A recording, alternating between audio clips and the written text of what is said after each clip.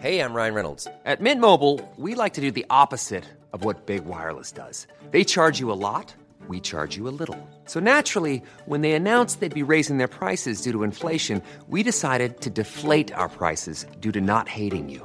That's right. We're cutting the price of Mint Unlimited from $30 a month to just $15 a month. Give it a try at mintmobile.com/switch. $45 up front for 3 months plus taxes and fees. Promo rate for new customers for limited time. Unlimited more than 40 gigabytes per month. Slows full terms at mintmobile.com.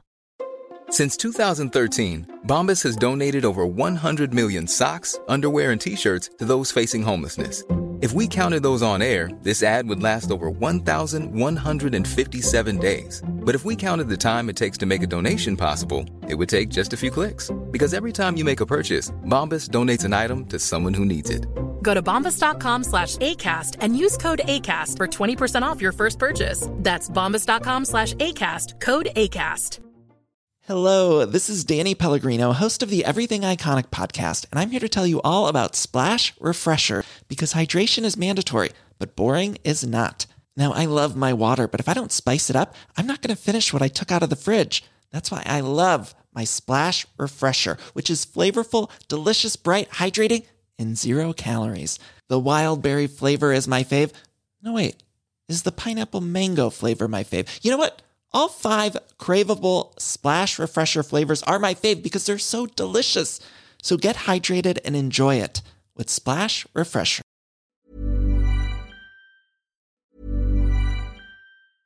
I'm Sandra, and I'm just the professional your small business was looking for. But you didn't hire me because you didn't use LinkedIn Jobs. LinkedIn has professionals you can't find anywhere else, including those who aren't actively looking for a new job, but might be open to the perfect role, like me.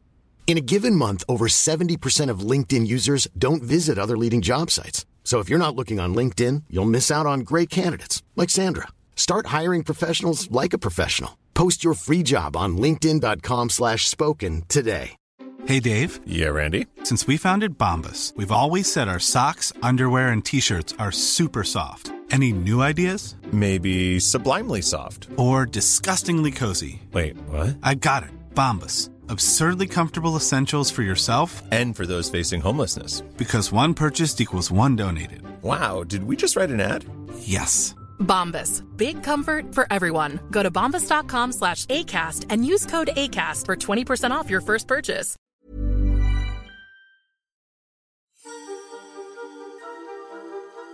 There is a place just for you. A place that embraces the promise of a warm spring night and a reminder to hurry home on a cool autumn evening. It is a place that exists above and below, where the surreal and sublime dance cheek to cheek. This is a place just for you to sit back and enjoy. Beautiful tales for the disenchanted. Our tale tonight is entitled The Ultimate, Chapter 26. You have exactly 10 seconds to talk before I call the police.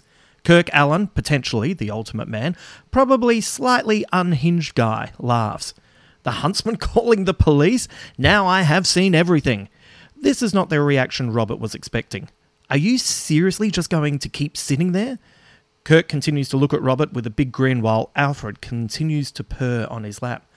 I'm not leaving, Paul. Robert holds up his hand. Paul? My name is Robert. Sorry, yes, here your name is Robert, but where we come from, you're Paul Soul, the law-breaking huntsman. Kirk replies as if everything he says just made total sense. I understand what's happened. You've been lost down here for a long time, but you have to remember, I've pinpointed the whereabouts of the song. It is trapped in an instrument somewhere in this area. I'm going to go looking tonight and will hopefully have something to report to you tomorrow.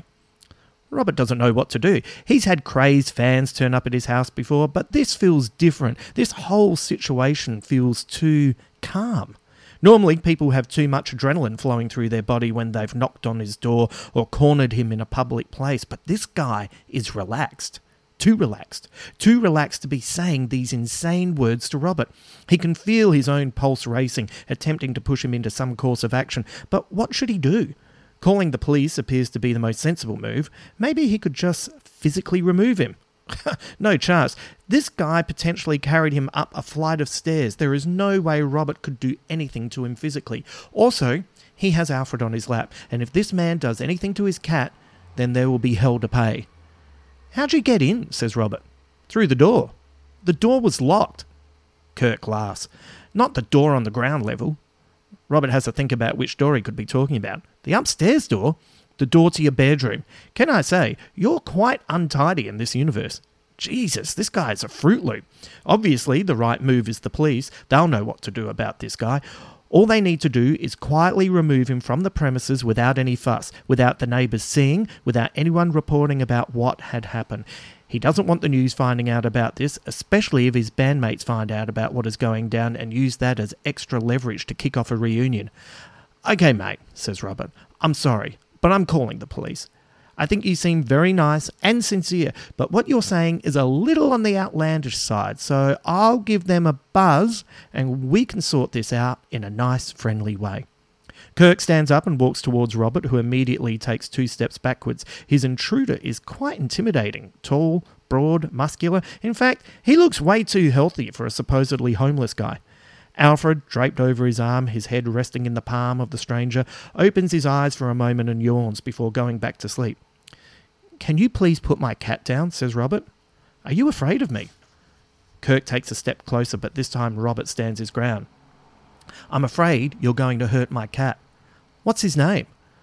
Robert pauses. What would it mean psychologically to tell this homeless man his cat's name? Why didn't he pay more attention to movies like Silence of the Lambs, especially the parts where it explains how to deal with freaks? "Alfred." Kirk leans back and begins to laugh before stopping himself. He looks down at Alfred and strokes the back of his neck, a giant man with a fragile creature's life resting in his hands.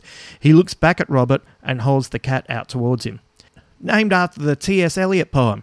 Good to see some things never change, no matter which universe." "Wait, you're saying you have T.S. Eliot in your universe?" "I think I've met Eliot in many universes," says Kirk, puzzled. "You've met him many times too. Do you really not remember our team-up with him in the Fifth Quartet?" Sure." Kirk sighs. "Just so you trust me, I'm going to give you Alfred, but please promise me you'll just talk for a moment. Don't run off. Don't call the police. This is really important that you listen and remember. Do we have a deal?" Robert nods. At this point, he just wants his friend back in his arms. Kirk leans over and gently places Alfred in Robert's hands. He looks down at his cat, who opens one eye to see who is holding him now, and then returns to sleep. "Okay," says Robert, attempting to compose himself. "You think we're from another universe, is that correct?" "Yes." "And in that universe, we're superheroes?" "Yes." "And you want me to come back with you to save the multiverse?" "Yes." "And you expect me to believe in this bigger universe my name is Paul Soul and I am the superhero, the Huntsman?" "Yes." "I'm sorry, but that is very difficult to believe." Kirk sits down on the edge of the lounge, his shoulders relaxed, his demeanour calm. Aren't crazy people meant to be flailing about with their hands in the air while shouting about the government or something like that? Once again, Robert is unnerved by how relaxed, how calm this stranger is. "This place has wiped you clean, hasn't it?" Kirk says. He stares at Robert in a way that makes him feel uncomfortable, but he daren't look away. "Well, not totally clean, but mostly. I'm using my ultimate vision and I can see your DNA is still intact. Have you ever wondered why you're never ill or survive physically traumatic events?" "I just thought I was lucky," says Robert. "No, your mind and body are the pinnacle of human achievement. This place has repressed your memories, but inside you're still who you are. It's interesting. There's still parts of your personality coming through, even though there's a narrative attached to you rejecting your true self. I'm trying to think of an adventure we shared that will bring you back. You don't remember when we teamed up with Ghost Puma and the Incredible Mask to defeat the Planet Star?" Robert shakes his head. "Ghost Puma? What is happening here? Is he on something? If he is, at the very least, he can say it is creative." He looks to the side and figures if he makes a dash for it, he could be out the front in no time. It might be too much to hope that the neighbours won't notice. "Don't try to make a run for it," says Kirk. "I'm not at full power, but I'm still quick enough to stop you." Robert decides to take a different tact. "Why are you here in Melbourne? Aren't superheroes meant to be in New York or Metropolis, places like that?" "Is there a New York and Metropolis here?" Kirk says. "We can only read the pages that write themselves. This is the first I've heard of those places in this book." "In this book?" "Yes." "Sure. Okay, I know you're lost down here, and what I'm about to say will appear outlandish, but I'm going to start at the beginning and tell you what has happened so your memory returns. Please, Paul, sit down for a moment." Robert doesn't react at first, rooted to the ground, caught between fear and flight. Eventually, he feels himself walking towards his chair and then finds himself seated, not entirely certain why he would do what this man is asking. Alfred, meanwhile, continues to sleep, the most useless crime-fighting partner Robert could have at his side. Our enemy, the Frail, Kirk says, swinging his body around from the edge of the lounge so he can sit properly in the corner. Robert hears the springs quietly squeak under the weight of his intruder. They're the pale, withered, vampiric creatures who escaped the golden threshold into the multiverse. They're not supposed to be able to exist here, but they've trapped their true inner vibrations in a secret song, which they then hide as an abstract idea in a book that writes itself. This book is a life trap designed to ensnare any who enter it, to stop them from remembering who they are, so the song will always remain hidden away. Robert nods. Yep, Captain Nutso would be a more appropriate name than Ultimate Man. Maybe he can unravel his friend with logic. Why don't the Frail just destroy their vibrations? You can't destroy vibrations, Paul. And what are they going to do if you don't find the song? They'll break the multiverse down and rebuild it to suit their needs. One universe that plays by their rules, obeys their thoughts, and crushes the potential for the abstract, for the individual experience, for the beauty of life itself. Well, we wouldn't want that, says Robert. He tries to conceal the sarcasm in his voice, but knows he has failed when Kirk just looks at him and nods.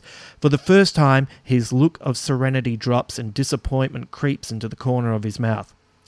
No, we don't, says Kirk, his voice soft but still firm. This is the most complex and realistic life trap that I have ever encountered. Even I'm beginning to feel doubt and fear down here. I understand how you could find yourself so lost. Paul, I'm sorry I didn't come to save you earlier. Between you and Calliope, I thought you'd be back in no time. Sorry, but who's Calliope? Kirk shakes his head. His shoulders sag as sudden sadness weighs him down. You don't remember Calliope? No, I'm sorry. I have no idea who you're talking about.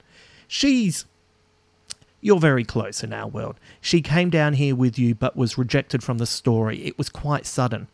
Alfred wakes and stretches, a silent yawn revealing his little teeth. He squirms out of Robert's arms and onto the carpet. Alfred walks up to Kirk, rubs against his legs, and then wanders off. Robert sits alone with the intruder. We didn't know the invasion had begun at first, Kirk continues, his hands together looking straight at Robert. It began with the music. In Croatia, the Zagreb Philharmonic Orchestra forgot how to play Albinino's Adagio. What whole songs disappeared, then the artists who created the songs, until whole legacies were reduced to half-hummed tunes people couldn't quite remember. Next was the written word. Every copy of The Great Gatsby was discovered to have been replaced with words that made no sense. Dante's Divine Comedy slowly lost a line of verse every 33 minutes, until finally there was one word remaining. What was the word? Kirk shakes his head. It isn't important. What was important was that it began with art, but soon evolved into languages, devolving into grunts of aggression. As civilizations collapsed all around us, it was all we could do to stop the world from going insane. Luckily, we had someone on our side smarter than the enemy, someone who could engage the emotional and practical that we needed in a way that the Frail could never comprehend. That person was...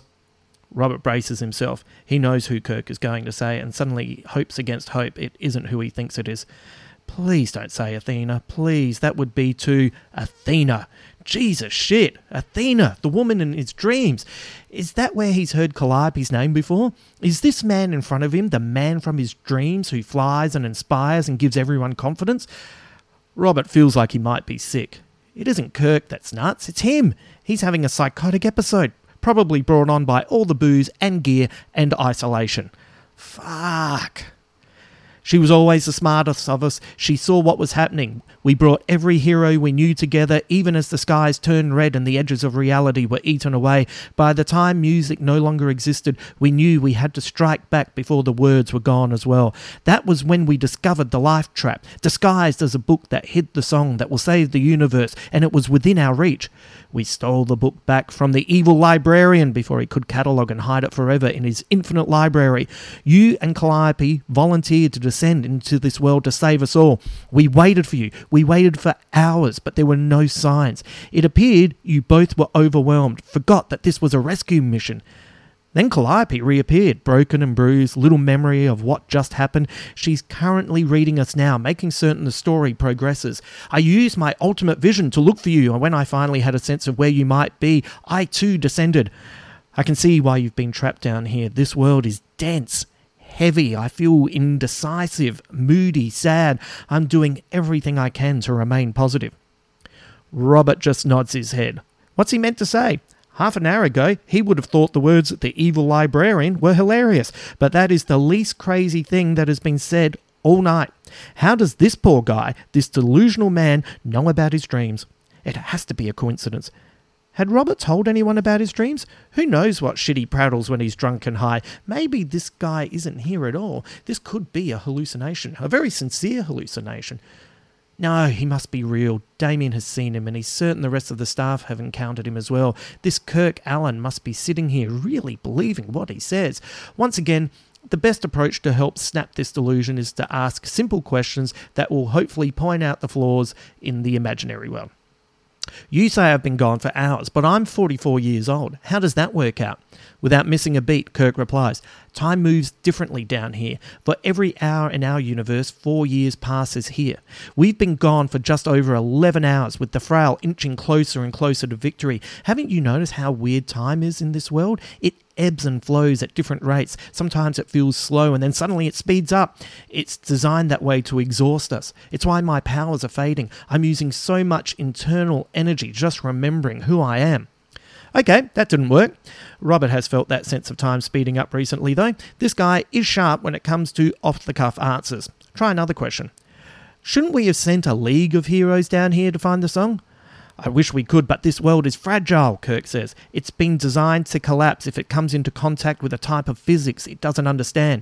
It's interesting, though. Even in a place like this, the inhabitants still dream and tell stories about better places, more colourful, more... Hope, says Robert. Yes, hope. Sounds like we should have called Cal for this adventure, right? Kirk laughs and suddenly stands unfolding from the lounge and looming over Robert. He moves his neck from one side to the next. The cracks his bones make sound like a wooden ruler being snapped. Now, Paul, says Kirk, I'm going to have to rest to keep what energy I have left to help us find the song and then escape this place. We need to use the eclipse on Tuesday to fly out of here. I'm going to fly as high as I can above the clouds to soak in as much of the energy as I can from this local star, and then I'll return home tomorrow night when night falls. My senses are dimming, but I promise I'll have a plan to save the day. We're going to do this, Paul. We're going to save the universe again. It's what we do. Kirk turns and walks to the front door. Robert stands, suddenly to follow, scampering behind, looking like a dutiful host seeing a guest out after a delightful evening together. Kirk is already at the door by the time Robert catches up with him. Why don't you, just use your powers, find the song now, and save the day? Kirk opens the front door and turns around, the street lamp illuminating a bright halo around his head. Robert is impressed. Kirk might be insane, but he knows how to position himself so he at least looks heroic. This place doesn't have superheroes. It is a delicate universe. If I do one thing that undermines the basic physics of this place, it will collapse in on itself and will not only be trapped here forever, but the song will be lost for all time and the Fray will win. Robert nods.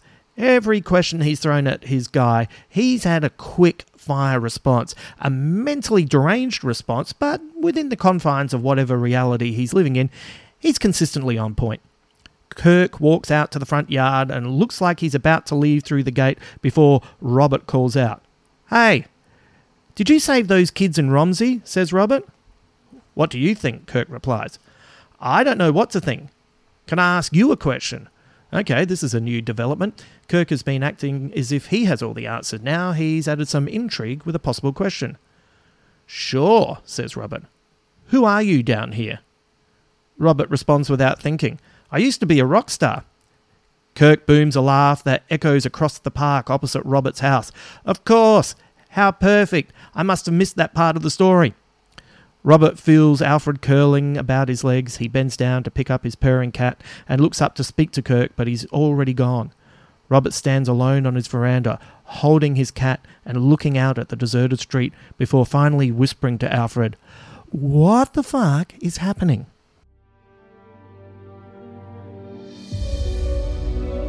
Thank you for joining us. you're always welcome here. Remember to avoid danger with strangers and never accept advice from mice. We hope to see you again here soon. Until then.